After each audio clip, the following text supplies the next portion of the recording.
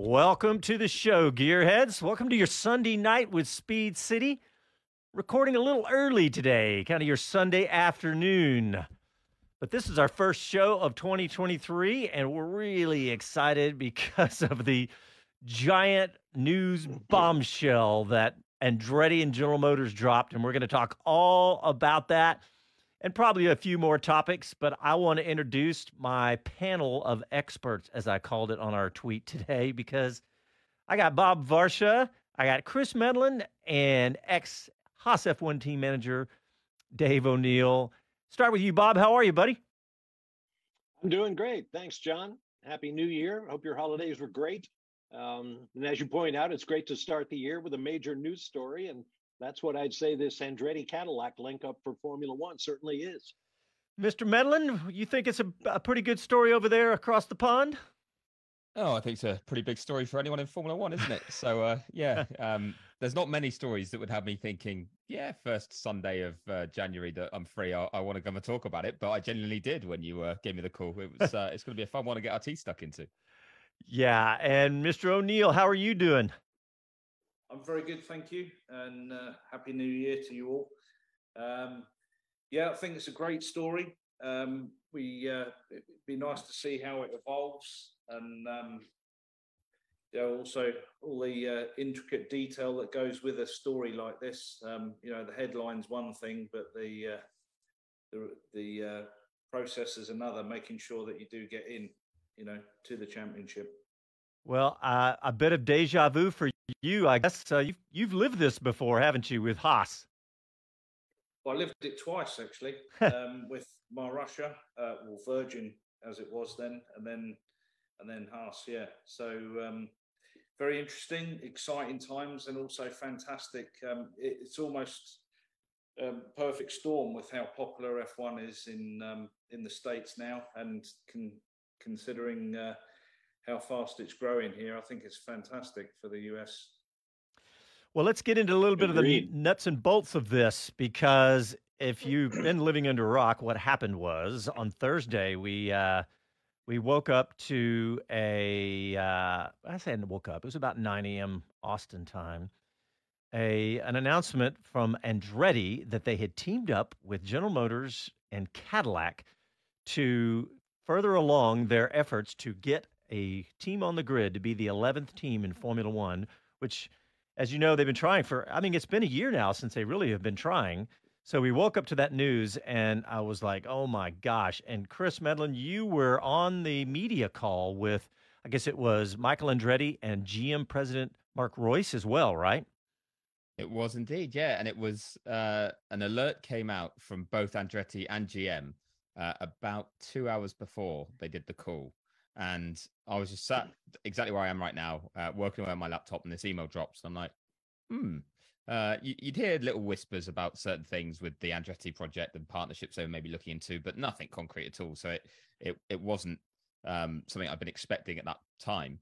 And then I thought, this could be anything. This could be a way of trying to build some hype so that people are talking about a Formula E entry they're going to do in some sort of partnership or some sponsorship deal in another aspect of racing. But the fact it said it was from Andretti Global made me go, Andretti Global and GM together just feels like it's bigger than that. So I made sure I was free to jump on the call, and I sort of sat down to listen, and they introed Michael, and he wasted no time in straight away saying about what they're trying to do in Formula One, how they're trying to get in, and that they're going to partner with GM. And then, Mark Reuss came on and said that it would be under the Cadillac brand. So it was within about 60 seconds of the call kind of starting. They were like, boom, here it is. And you could see on the sort of list of people that were on it, you had a great mix of US media, whether they were sort of automotive media, racing media, but also then you had sort of global Formula One media as well, and could tell that they set it up nicely to get everyone talking about it. And the perfect time to do it, because we're sat here, as you guys just pointed out, first show of the new year, and what better thing than to have a huge storyline to get stuck into rather than a kind of only talk about how everyone's Christmas was. So they've timed it very well.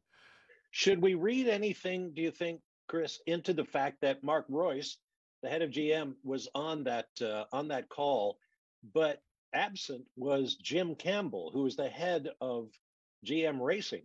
I think I have that title correctly. Now, maybe he's, confined to the United States, but, there weren't a lot of racing people involved. Well, I suppose if we're honest, we should note that Cadillac is not going to take the V8 out of the Blackwing and stick it in the back of a Formula One car. This will be a naming rights thing for a while using an existing power unit setup. But it's great that that GM is considering exploring that technology and seeing if they can come up with something innovative and different and effective. Absolutely, and I think the whole fact that Mark was on it kind of speaks to how big a deal it is. It was that GM have never entered, officially entered Formula One in this way.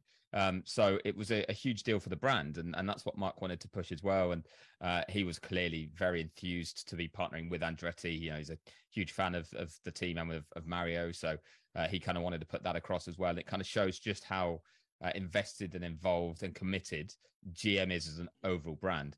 And that's exactly what Andretti needed as well, because they needed the full weight of the manufacturer being made clear so that when they do go to Formula One or go to the FIA and try and get themselves a spot on the grid, it becomes an easier decision, really, or kind of adds to that kind of project that they're putting together. It really just adds the weight to it, because it's not just, it's just the racing side of things are kind of putting their name to it and that's it. It's the GM brand are fully behind it.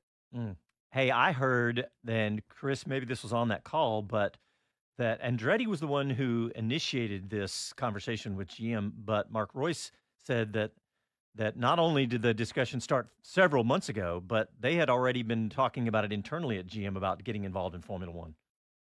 Yeah, thanks for actually you flagging that up, because that was my question to Mark Royce just towards the end of the call. Nice. It was, yeah. I asked him, I said, had it been something you'd been looking at already, or was it the Andretti project that piqued your interest?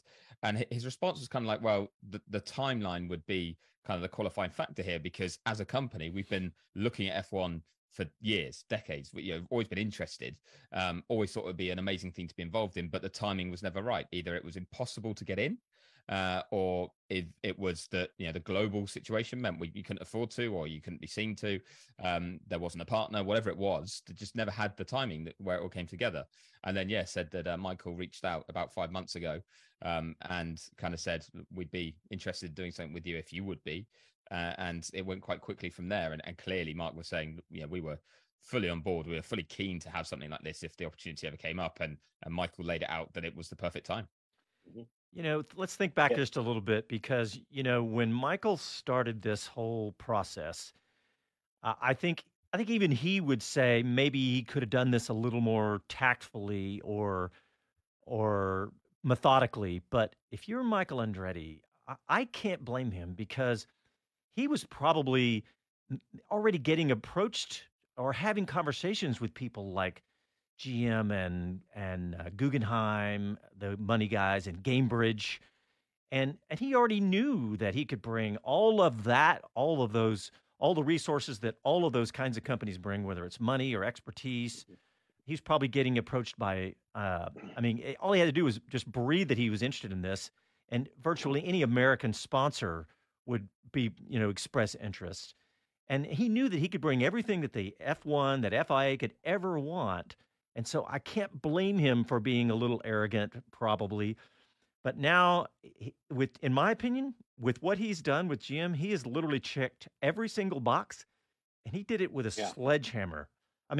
GM, just coincidentally, I think it was days before, retook over the lead as the largest manufacturer, automotive manufacturer in the United States. He took that title back from Toyota. GM had it for 100 years, damn near, but they took it back. And so Andretti walks in going, okay, you want a manufacturer involved? How about the largest manufacturer in North America? In the world. So it's just really, I think the discussions at some point going to come to this is like, how can they say no? Well, I think, go ahead. I was going to say that I've been asked that question by a few people, and it wouldn't be a case of saying no. If there was a no that came to this project in future, I'm pretty certain it won't be a case of saying no to Andretti and Cadillac and to GM. It will be because there's something even bigger somehow that we just don't know about yet that then does come in. And Formula One itself has made it very clear that they've been having discussions with lots of interested parties, just not publicly. And that's what I think's annoyed them a bit about the Andretti story, is that the more noise that's been made about it, and as you say, as we talk about it, it all seems to make sense and would be great for Formula One, certainly in the States, but just generally, great brands to get involved. You kind of go, well, why not? What's their issue here? But they've got something a lot more delicate to kind of tread with. They've got to keep the existing teams happy. They've got to make sure that financially it makes sense for them. But also, if there are other big brands looking to come in, for example, if we didn't know about Andretti and GM and they're doing this behind the scenes, but there was another team making a lot of noise that seemed to make sense, you'd not want to upset or scare off GM and Andretti, would you? So they've got to try and keep everyone happy at this stage, because we still haven't actually opened up the process. They can't officially apply yet. So they've got to keep everyone on side. And I think we have to, we can't be naive about this. We can't see it in isolation, I guess is what I'm saying. Everybody, every corporate entity, every automaker, I guarantee you, is looking at the new explosive popularity of Formula One. Even if they don't have a prayer of getting involved, I'm sure they're looking at it and measuring it up and saying, is this something we could somehow get involved in? And the same goes for sponsorship.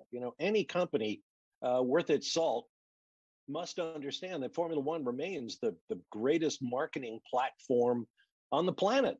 And, it's a waste in. Get involved.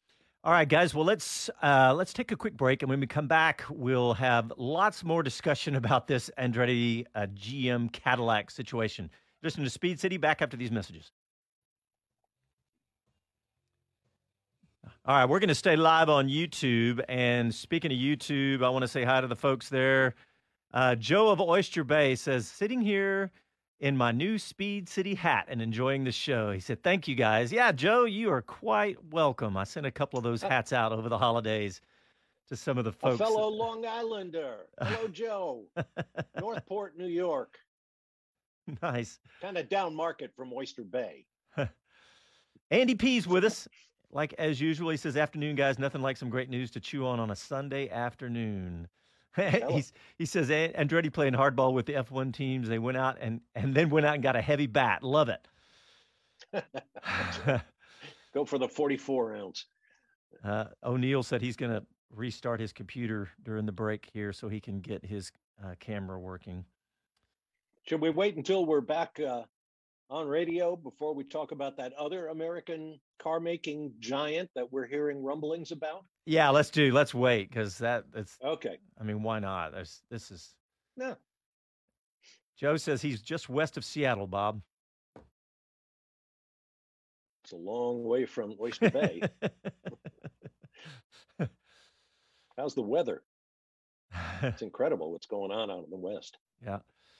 Well, Chris, I like you was stunned by this news. I mean, I don't think we talked about every possible configuration, and this never entered our conversation. I don't think ever. No, I mean, there's a lot that hasn't, isn't there?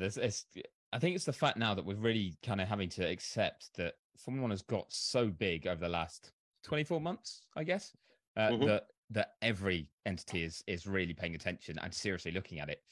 And there must have been so many discussions. I'd love at some time Michael to come out and say exactly the number of talks he's had with different potential partners and manufacturers. It'd be incredible. Yeah. Coming back.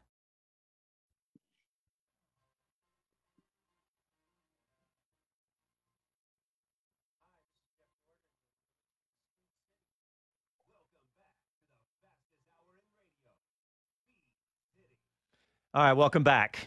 I want to talk about something you just led into, Chris, and that is the possible other teams or entities that could be vying for this 11th slot, because there have been a couple of rumors, and I'll be honest, I started digging a little earlier last night and this morning, and there was only one or two names. Chris, do you know of any names that have been bandied about? Not as a new team, no. There's been talks of other big name brands maybe looking to get involved with Formula One, and a lot of it revolves, I think, around Red Bull and what they've been doing because of what fell through with Porsche. And we talk about what a big deal that would have been. Now, obviously, Mhm. Porsche must still be showing some sort of interest. To which degree, not too sure. But they won't have just then gone cold turkey and said, "Oh, yeah, no, it doesn't work for us anymore." They clearly had something that they wanted and couldn't agree with Red Bull. But also, then Red Bull will have been talking to other manufacturers too. So there's some pretty big names on that front, aren't there, that have been banded around, and one of those being probably the biggest name that it could have been in a sense, in Ford. So Mhm. I think we're gonna hear a lot of stuff like this, and it may well be because a lot of these talks happen.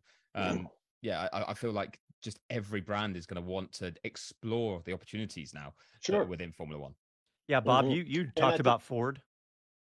yeah, and we're hearing those rumblings over and over again. And I've reached out to my sources at Ford, and nobody's calling me back because they probably know why I'm calling. But having said that, um, it's a really exciting prospect. I mean, Ford has a glamorous history in Ford and Formula One. And before we completely blow off Cadillac as the old people's car, um, our old friend Statman Sean Kelly was faced with that on Twitter. Somebody said, "Oh, Cadillac's an old guy's car. What's going on?" And Sean replied on Twitter, "Well, it wasn't that many years ago when another so-called old person's car company, specifically Mercedes-Benz, said they wanted to go Formula One racing, and voila, here we are, 10 years later, a whole bunch of world championships." Yeah, and you know what? That person who said that must have been an old person, because I a Cadillac, Yeah, and then first he of all. strolled out to his CTSV and tore out down the street. Exactly. Since the first gen CTSV, as far as road cars, that's been 20 years, and they've made some Hmm. unbelievable cars. And some of the technology that Cadillac has built outside of racing, and then we'll talk about the racing history. But for example, the magnetic ride that virtually every car manufacturer has, Cadillac was the inventor of that. In fact, they licensed it to Ferrari and may still license that technology to Ferrari. And they've perfected that, which gives you the Hmm. best of both worlds, a great ride as well as stunning handling. And Cadillac makes some amazing road cars. But of And they've course, got 3 of the new GT prototypes that's going to run in the yeah, 61 car field at the Rolex 24 in a couple of weeks. And they've been there for a while in IMSA with some pretty highfalutin technology. So, Cadillac is not new to the engineering game by any stretch. yeah. And of course, a deep racing history going back. I mean, Hmm. way, way back. I think of that crazy looking car that they raced in Le Mans, I think in like the 50s. But we got Dave O'Neill back on, and I want to pick your brain, Dave, because when they were talking about, like, one of the discussions that Chris and his fellow journalists, when they were on the call with Andretti and Mark Royce, they talked about when this could happen, and it's been a long time. In the last year, Michael's always been saying, "Oh, we're shooting for 2024," but he backed out of that statement and said, "We're going to go when it's right." And I thought that sounds exactly like what was going on at Haas when everybody wanted them to get going in 2015, and they decided to wait till 2016. So you've lived this exact scenario, Dave.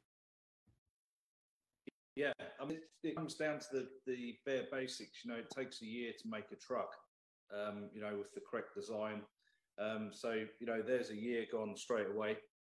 But also, it's how this kind of team's going to be made up, whether they're going to build everything in-house in the States, whether they're going to use a subsidiary like, maybe Dallara or, Ligier or whoever it is who's got current carbon experience and also can make the time in order to do so. You've got all the crash tests that need to be done.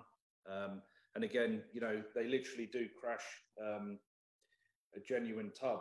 So, you've got your tub, you've got your nose, you've got your rear crash structure. And of course, those bits of technology aren't really a work of a moment. They've taken years to develop. You've seen what's happened this year with the new rules, the roll hoop having to take 15G forwards and backwards.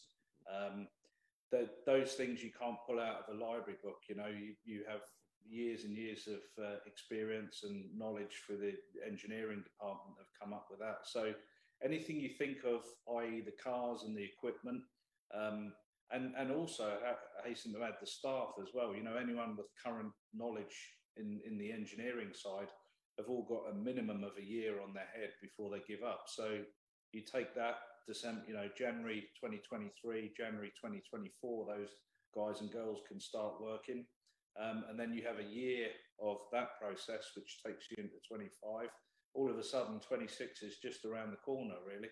So, and that's if you're well prepared and have something planned prior to it. If you said that the start date was on, May the 1st type thing, again, you've knocked on a few more months. Yeah. So it's a huge challenge.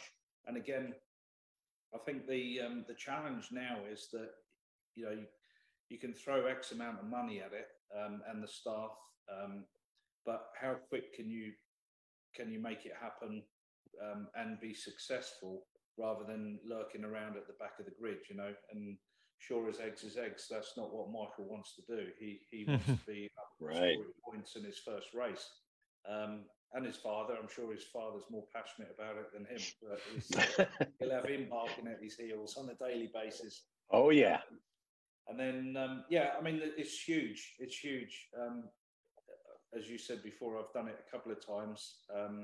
And the key to it is, where is it all being held? Is it all under one house, one roof?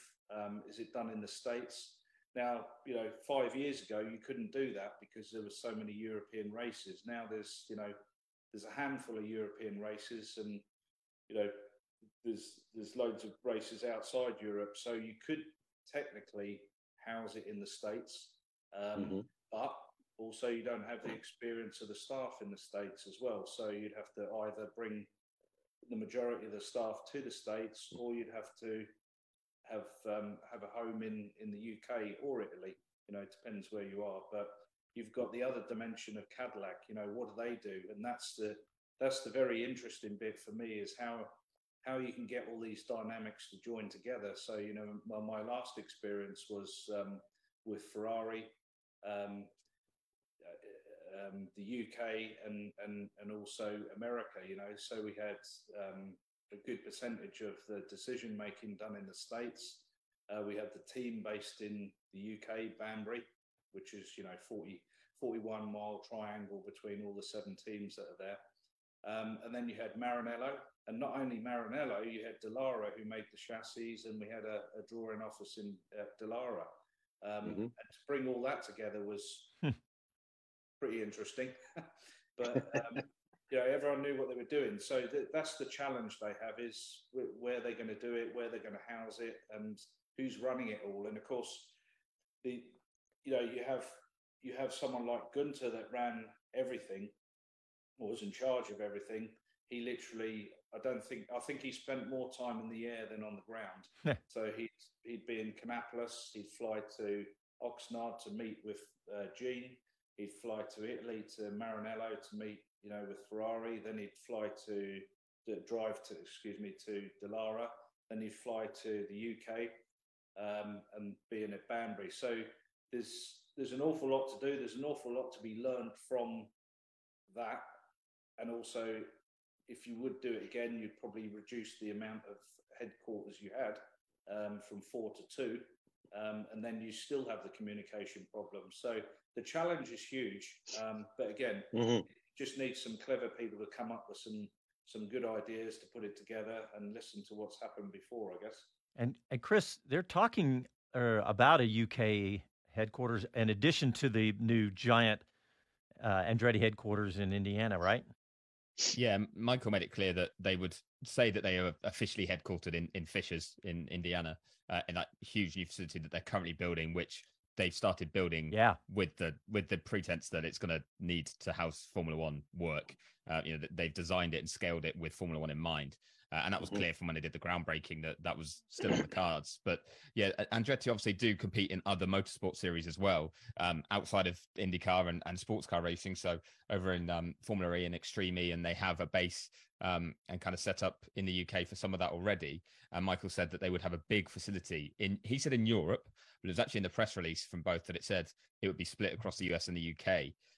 Where they would then have to do some of the technical work, and as Dave points out, where some of the engineering special kind of expertise will be more readily attainable because some people won't want to move, and just the time zones that you then have to deal with. The fact that people would love everything to be, I think, housed in the US, but in reality, if you want to be competitive, if everyone else is in Europe and that's where the skill set is, and that's where everything just is closer together, you're putting yourself at a disadvantage if you don't kind of have a sort of base or factory there. So that's very much the plan. But they have hired already. They said Michael said they've hired a number of engineers, already started on that front, and even their technical director has already been hired that they'll announce in the near future. So there's a lot that they've had to do.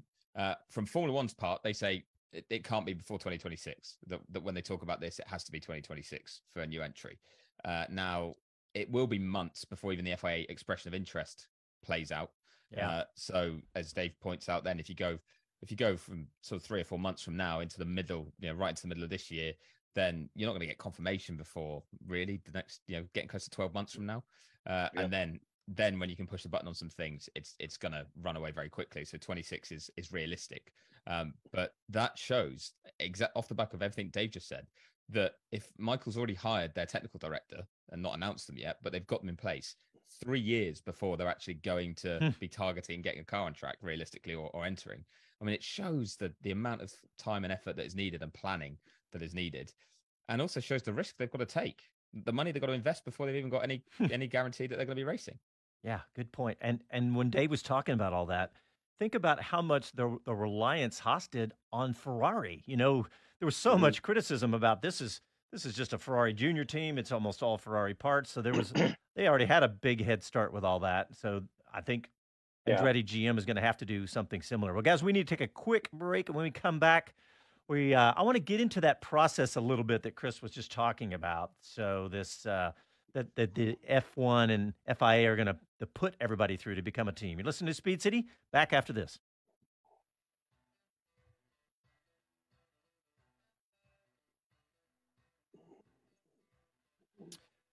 All right, we're still live on YouTube, and a couple of people commented about us doing an early show, and thanks for joining us, everybody. I know it was a little bit early, and I'd like to say that the primary motivation to do the early show was so I could get Chris on, but the truth is my wonderful daughter is turning 18, and we're having a party for her tonight, and I said... My wife was like, "You can't miss this." So, but the Whatever happens in motorsports, you're not going to be here. But the good news is we get Chris Medlin because he's not asleep. I'm grateful for it. It's 8:30 6 hours ahead of us. Yeah. If he falls asleep, just whack him on that hand that he broke. Yes.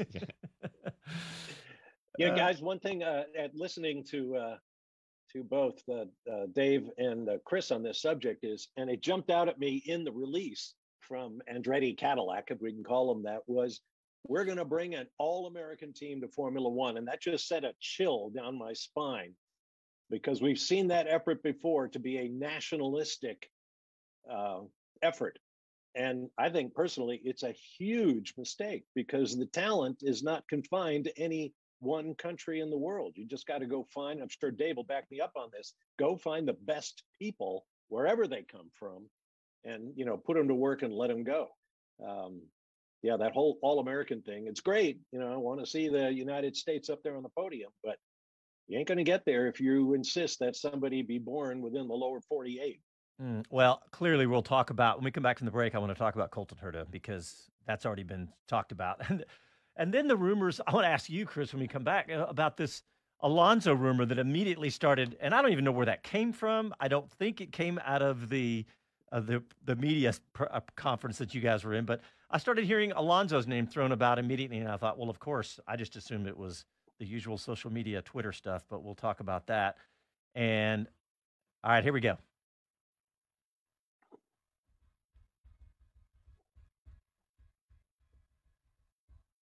Hi, this is Karun Chandok, and you're listening to Speed City.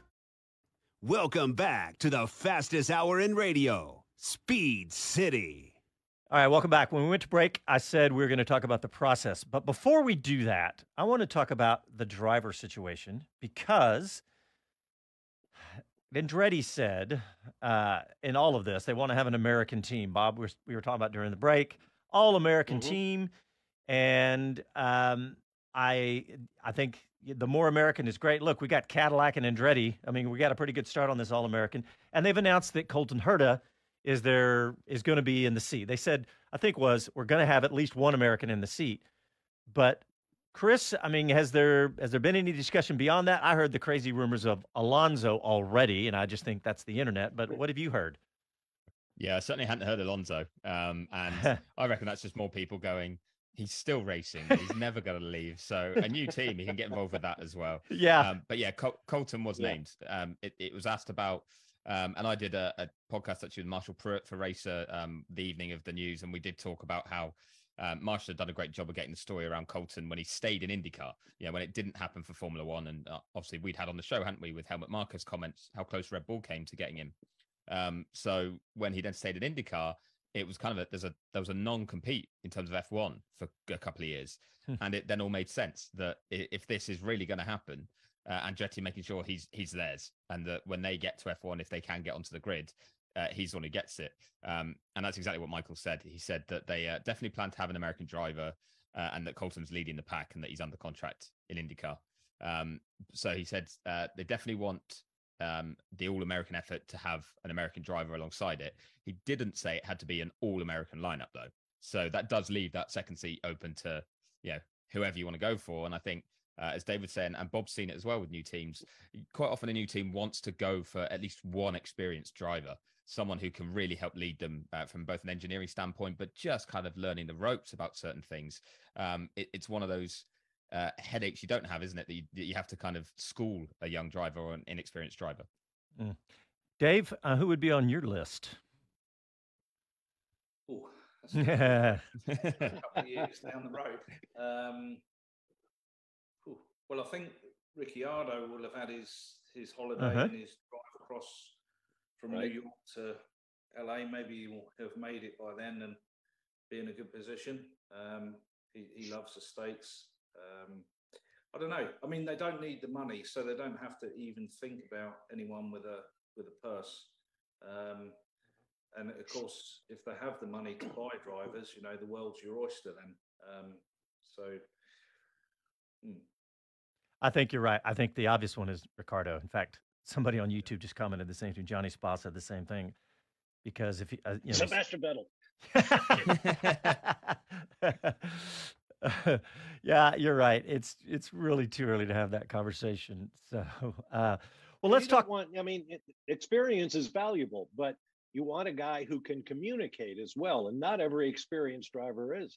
I mean, Nigel Mansell was famous or actually KK Rosberg, even more famous at Williams, because he didn't care what was on the car.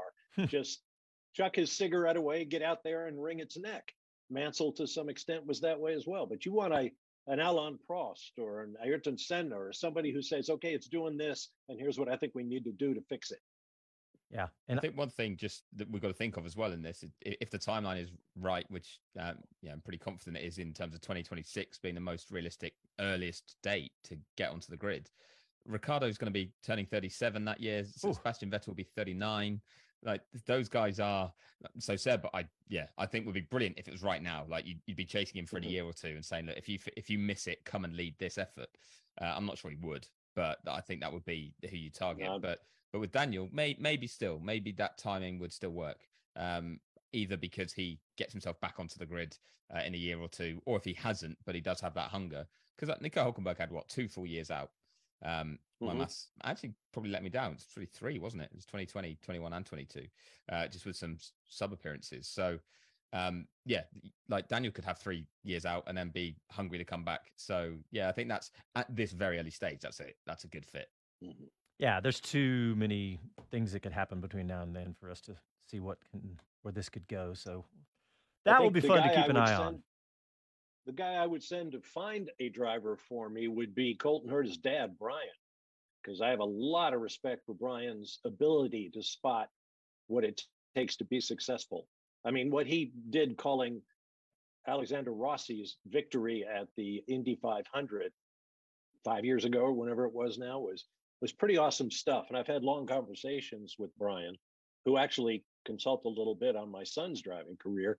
And I have a lot of respect for his ability to get right to the issue. Well, when I saw Colton Herta in an Indy car for the first time was when he first got in an Indy car here in Austin at COTA. And I was actually outside the media center and I knew he was getting in the car. And so I walked into the media center and I think I was actually walking to the back to get a drink of water or something. And he was doing a lap and I was watching on the big screens and I looked up and boom, he went straight to the top of the times on his first lap and in an Indy car, period. And I was like, whoa, this kid is fast. And I know it was just a test, but but he clearly was fast. And you know, this is a really interesting thing. We always talk about how drivers moving to different cars, like we talk about Ricardo and Vettel, two great examples, right? They both phenomenal careers. They move to a different team, and it doesn't work right. So, can Colton go from an Indy car to an F1 car and be great? I don't know. We don't know that yet. So, it's going to be really Jack Brown seemed to think he could after he tested in Portugal. Yeah, he did say that, didn't he? He was pretty pleased with that. Chris, I want to talk about this process and I have to talk about what happened during the press conference with GM and Andretti. Is that Formula One announced, they came right out in the middle of that and talked about the process. But let's talk about how this is going to work and how long it might possibly take. It could take a very long time. I mean, the main thing that's got to be made clear is that at this point, all that's happened is that Mohammed Ben Sulayem, the FIA president, has come out and said he's asked the FIA to look into opening up or starting the process to allow new teams to try and join. And what the FIA will then do is say, okay, we are inviting expressions of interest, like formal applications from teams to say, we would like to join. Please consider us. And with that, you have to give certain details, which I'm sure Dave probably has a pretty good memory of, like some of the paperwork that needed doing and things like that. But that process, they've done it more recently. I want to say about 2017, they did similar and just went, no, there's nothing that actually fits right now. There's nothing that is a viable project out there. And it closes the process at that point, and that's it. So it will be quite a long period of a couple of months, I think, that'll allow people to put together their submissions. And off the back of that, then whenever if they do effectively close, give a deadline and say, right, after this, no one can apply, then they'll look through the potential candidates and different teams that have said they want to come in. And even then, it will come down to, do the FIA believe they could add 1, 2, 3 teams? As Dave mentioned, when he was doing it with Virgin Racing, there was 4 teams that were meant to come in at that point. Only 3 actually made it at that time, if I remember rightly, with USF1 being the one that didn't. So it was that there was space on the grid then. They wanted to beef up the numbers. Whereas at this point, we're talking about an 11th team, but could it be that they say we can do 2 or we can do 3? Who knows, really? It depends how much money is out there ready to come in. And that will be why that could even elongate the process even more. If they say, okay, we're going to open up to 3 teams, there's going to be procedural stuff that the FIA needs to do, that Formula One needs to do to get ready for an expanded series like that. 1 team, maybe that can move a bit more quickly. But even then, we're talking, I think, 3, 4, 5 months before you'd actually get a decision on, okay, yes, we've had reasonable applications, but that will be from the point that they say we're inviting expressions of interest. And they haven't formally said that bit yet. But just to, sorry to waffle slightly, but just to pull that back to what Formula One said, there's clearly a power battle going on between the FIA and Formula One. The FIA and Ben Sulayem clearly are behind the Andretti Cadillac bid. They're like, yeah, this makes sense. We think they should come in. They've spoken about it. Michael's spoken to Mohammed about it. All good. Formula One are going, it's not just them. Like, there's others interested. Right. We're not going to be told who we're accepting and who we're not. The teams want more money from anyone coming in to soften the blow of giving up some of their revenue. So you've got to get them all in agreement. And Formula One wanted to very firmly come out because the FIA were almost pushing this. Like Ben Sulayem's tweet clearly was preempting the Andretti announcement. Formula One wanted to say, don't forget about us. We have a say in this too. Right. It's not just down to the FIA to make that decision. So that statement that we were given from Formula One came out pre-embargo. So the press conference went on for half an hour. And at the end of the press conference, the embargo lifted with the news. Formula One put the statement out before being like, most of you now know if you're on this call, this is happening. Here's our official statement that you can't use until the news is official. You know, whenever that embargo lifts that you're now working to, then you can use this statement too. So they were aware. They knew what was coming, and they were trying to kind of push back slightly. So, and that's only grown with the comments today from Ben Sulayem being like, yeah, it's crazy that there's any negativity or any questioning going on. Because Right. Formula One are going, but you don't understand the business side of this. Teams are not happy that they're going to get $20 million each. They think that isn't going to cover the loss that they are going to give up in terms of revenues or potential sponsors or whatever by just opening the doors because the sport's doing so well. And again, as I'm sure Dave can remember, it's got to make sense for everybody because it's not like the NFL. If I ran an NFL team and just said, I want to join, I want to be the London NFL team, let me in. The NFL and the teams have to agree to that too. It's not just because I get a load of support from the UK wanting to come in that I get to come in. So that's why there's this kind of power battle going on now. Yeah, I've watched that in the NFL for years, and expansion teams they call them, and they all go through that. So it is definitely a big part of that. One thing is that everybody keeps talking about the dilution fee, right? The $200 million fee that Andretti's going to have to pay, probably with the help of their friends at Guggenheim. But I'm surprised that this hasn't been discussed raising it. I mean, the problem is that this rise in popularity has been unprecedented velocity upwards, right? I mean, it's been crazy how quickly we have not seen this level of rise in a major sport. I don't know ever. I mean, so it's just been crazy. So, but to me, that this is one thing that you could easily do is like to help ease this tension between the teams. Like, okay, that $200 million non-dilution fee, that was come up with many years ago, right? Like 4 years ago. Now, the part of me that wants Andretti in doesn't want this fee to go any higher, but I don't think it's a problem for Andretti because I think they could get the sponsorship money to help cover all this. But wouldn't that be an interesting way to help grease the skids is raise that fee? Yes. And that's exactly what Formula One and the teams want. And when we say raise it, the figure I've had from sources is about $500 million, $500 million. Yeah. Oh my God. That's what they want. So 50 million to each team. And when you turn it around to 50 million to each team, you're like, that's a big injection, but that's also a big sponsorship deal for some of these. Like, I think Red Bull and Oracle is about 50 million. Mm-hmm. So it kind of then becomes a little bit more realistic when you see the value to each team. But when you see it as a lump sum, it's outrageous.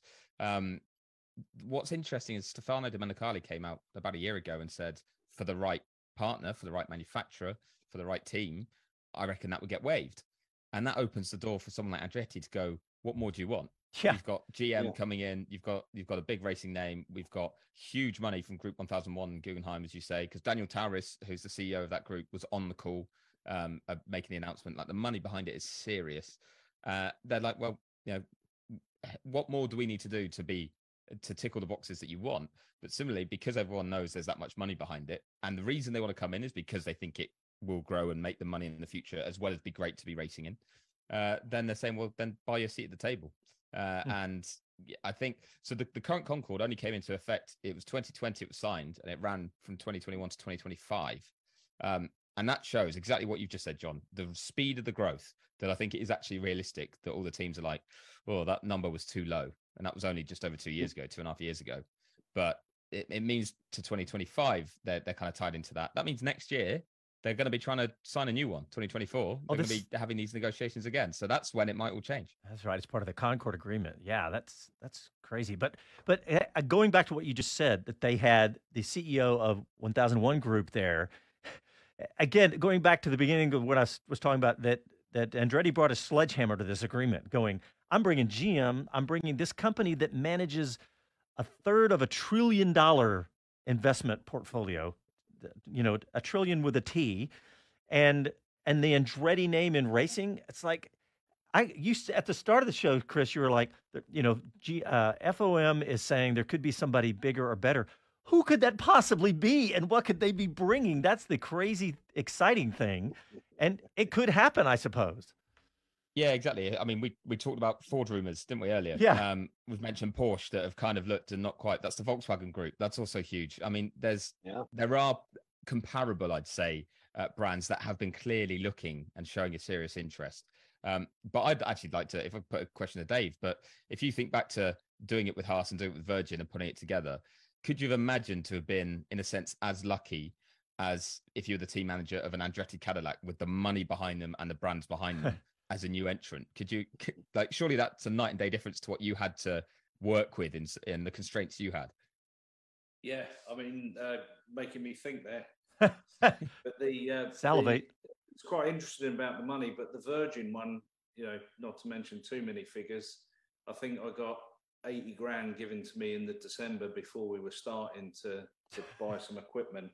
And then the Haas one was completely different. On another level, there was a budget that was done. You know, I spent a year doing a budget, so the money was released in the correct time to be able to build the trucks and then start employing people, etc.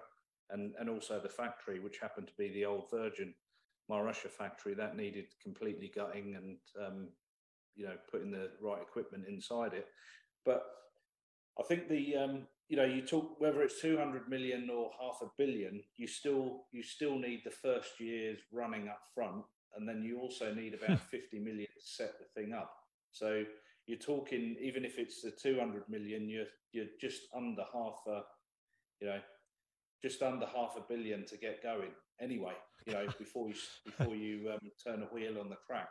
So it's huge amounts of money, but of course, you know, not maybe so to the likes of Cadillac and 1001. You know, it's they can afford to be at the table and play properly. And again, if they get everything set up before properly turned on, etc., before the start of the season, they stand a really good chance of doing well. But the figures are huge.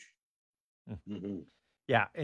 Does Dave, in your experience, might Andretti be able to reduce that, call it the setup expense to any degree, given that they are so experienced and involved in so many kinds of motorsports? Are they likely to have the kind of equipment that they need to take up some of that slack? Granted, they don't do carbon fiber work and that sort of thing, but they're involved in so many different things that I wonder if they're not, you know, one step into the process already.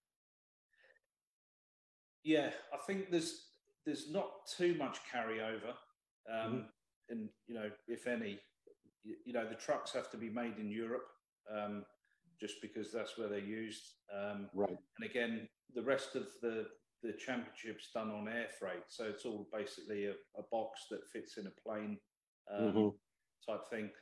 I mean, there is talk that the other entry, which was the high-tech entry, that was very quiet, in fact, that's based at Silverstone, has employed 40 or 50 people there, with engineers and, you know, people leaving high-end teams like Red Bull and Mercedes going there to work, you know. So I'm wondering whether that is what Chris mentioned earlier, whether that's the engineering side that they've kind of kicked into touch and got going from that point.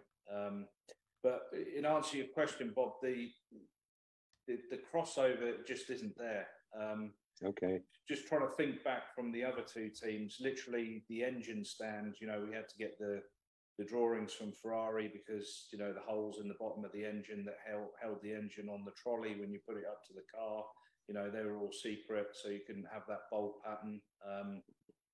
Even the, you know, all the power equipment for the engines and gearbox. I think you literally have to start with a clean piece of paper. You know, maybe in clothing they could carry over. That's about it, really. So. Wow. All right, well, let's squeeze in our last quick break, and when we come back, we'll continue our discussion. We are also going to hear some comments from an old buddy of yours, Bob Varsha from Lee Diffie. I want to read some comments from him. You're listening to Speed City. Back after these messages.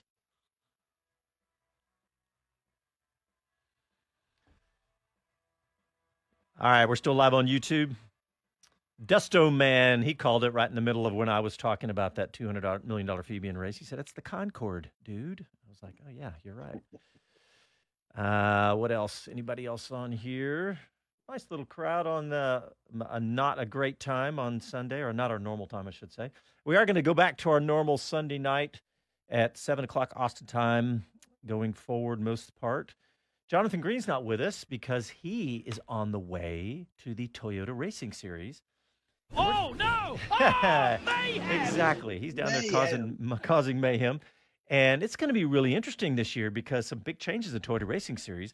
They are now part of the FR Regional Series. They are FR Regional Oceania, and there are 4 Americans, including a young Austinite who has quietly made his way up the ladder and won some races, lots of podiums in USF4. A guy named Ryan Sheehan, young man. I think he just turned 17 or just turned 18. Anyway, some American, Chloe Chambers. So 4 Americans in Toyota Racing Series. We'll be talking about that in the subsequent weeks. Where's his first race? I know he's flying to Auckland, but I don't know. They compress it all into 5 weeks, and they all are in New Zealand somewhere. So I don't even know. Yeah. He was places like Taratanga and what have you. Yeah. I know he's literally on an airplane right now. I think he was going to have a layover in Los Angeles right about now, and maybe try to call in, but I haven't seen him pop up on Zoom. So he's in Otago first at Highlands Motorsport Park. Was that right? Yeah, Cromwell. That's the first one. Then Taratonga's second. Uh-huh. And then Manfield, Hampton Downs, and Taupo to finish. Because I found Wikipedia. That's I was just going to say you. They're all right, here we go. New Zealand. Yeah.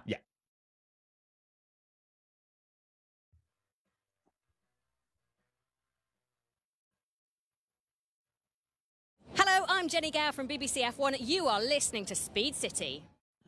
Welcome back to the fastest hour in radio, Speed City.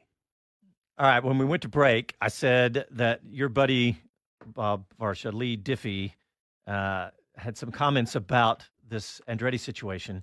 And so he tweeted this morning after Mohammed bin Salim tweeted out about how there's been some adverse reaction to the Cadillac and Andretti news. So here's what Lee said. He said, for those who love and follow F1 will remember it wasn't that long ago that minnows like Caterham and Mauricio were in F1, Dave O'Neill. But there's been some adverse reaction to 2 legendary brands like Cadillac and Andretti. Whoever the opponents are to this concept have rocks in their heads. And I think he's just echoing what we're saying. And going back to what Chris said, yes, that seems crazy that you could say no to them, but we just don't know who's lurking in the background. But, Chris, when you said it a while ago, you said it could be Ford, it could be Porsche, but the combination of Andretti and Cadillac, I mean, what combination? I just can't even think of one. Yes, Porsche, I thought Porsche and Andretti might team up, and I thought, what an amazing team, but I don't know who would team up, and I'm sure we could come up with some, but I certainly understand why Lee would have said that. I think there's got to be also kind of remembering that there's other brands might come in trying to partner with existing teams or even taking over existing teams. There's been a lot of, I've heard from sources at Red Bull, there's been so many calls asking to take over AlphaTauri from different teams. And I don't believe they're really entertaining it, but it's just, that interest exists. Now, anyone who's then trying to buy a team and finding they can't, and when Dave went through those figures, then they might start going, okay, just like Michael did and tried to buy Sauber and it failed. How do we set up our own team? What would that look like? So that could be another reason why Formula One is going. There could be 10, 20, 30 potential interested parties, and you don't know which one of them might actually land something or who they might partner with. So it's exciting actually. It's hard to find out, and because the money's so serious, that's why it doesn't always come out. But it gives me something to try and chase, so it's fun. That may be the simplest explanation of all. Is folks in Formula One are saying, "Wow, Andretti and Cadillac," and they're talking, however much money it is, we'll pay it. Well, let's go see who else might be in that same boat and get the best deal we can. Oh, secretly, I think they must love it, even though they're making it seem like F1's a little bit adverse to it. They're not. Right. No. There was a quote from a source that Ben Sulayem had taken the bait because he kind of had snapped at this not opening of the arms. But it's because, like you say, this is the advertisement to every other team. Now Formula One can go, you want to come to join? You've got to beat this. You've got to beat Andretti Cadillac and the money that's behind it. So if someone can, brilliant negotiating. But if they can't, what a great what a great team coming in. So yeah, Right, fallback position. Yeah, exactly. What a strong position the sport's in. Chris, the prettiest girl at the dance. Chris, you are incredible. You've got a broken hand. You're live on the air with us right now, but you also had a story that popped up while we're on the air on Racer.com. F1 riff growing as Ben Sulayem hits back at Andretti Cadillac reaction. You have been... That did get filed a little bit ago, though. That was about a couple of hours ago I filed that, I'll admit. Oh, was it? Okay. Well, I was concerned about that because, for just the reasons you probably detailed in that story, Ben Sulayem has sort of created this schism between himself and the folks at Liberty Media and the teams. I wonder if he has an ulterior motive in all of this, or if he's genuinely, taken aback by the fact that everybody didn't jump aboard the whole Andretti Cadillac story.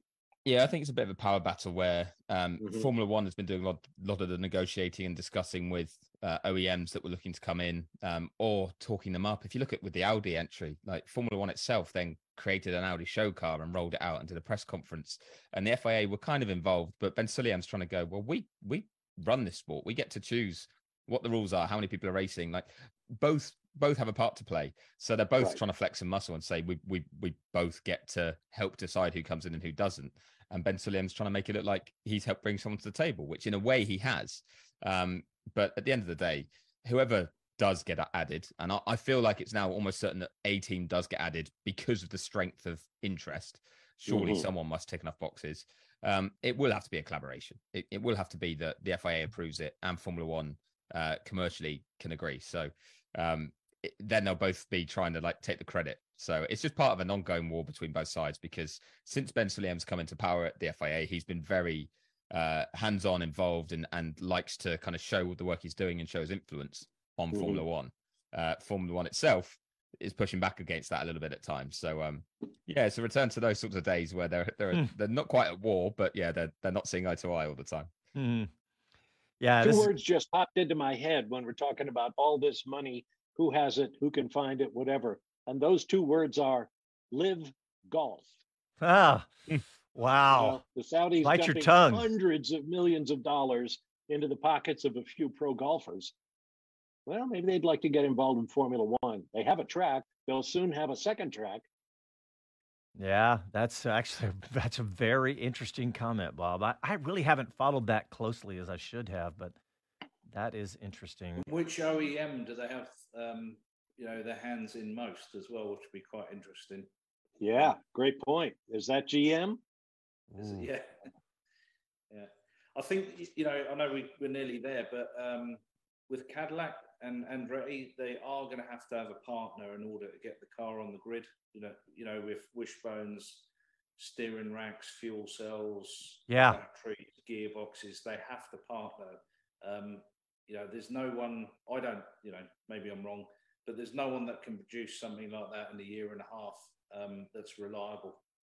That's a good point. We're losing Bob. One thing quickly to say as well, Andretti and Cadillac did say they've signed an agreement. They've already got an agreement signed with a power unit supplier, an existing one, and then they try and evolve moving forward. But who that is still open to debate as well. Talk of Honda, talk of Renault/Alpine. So an interesting one for GM to have to do that as well. I know we're out of time, but it is a good discussion because Honda, they mentioned last year that Andretti, and now Honda is the obvious one. So anyway, we're out of time, guys.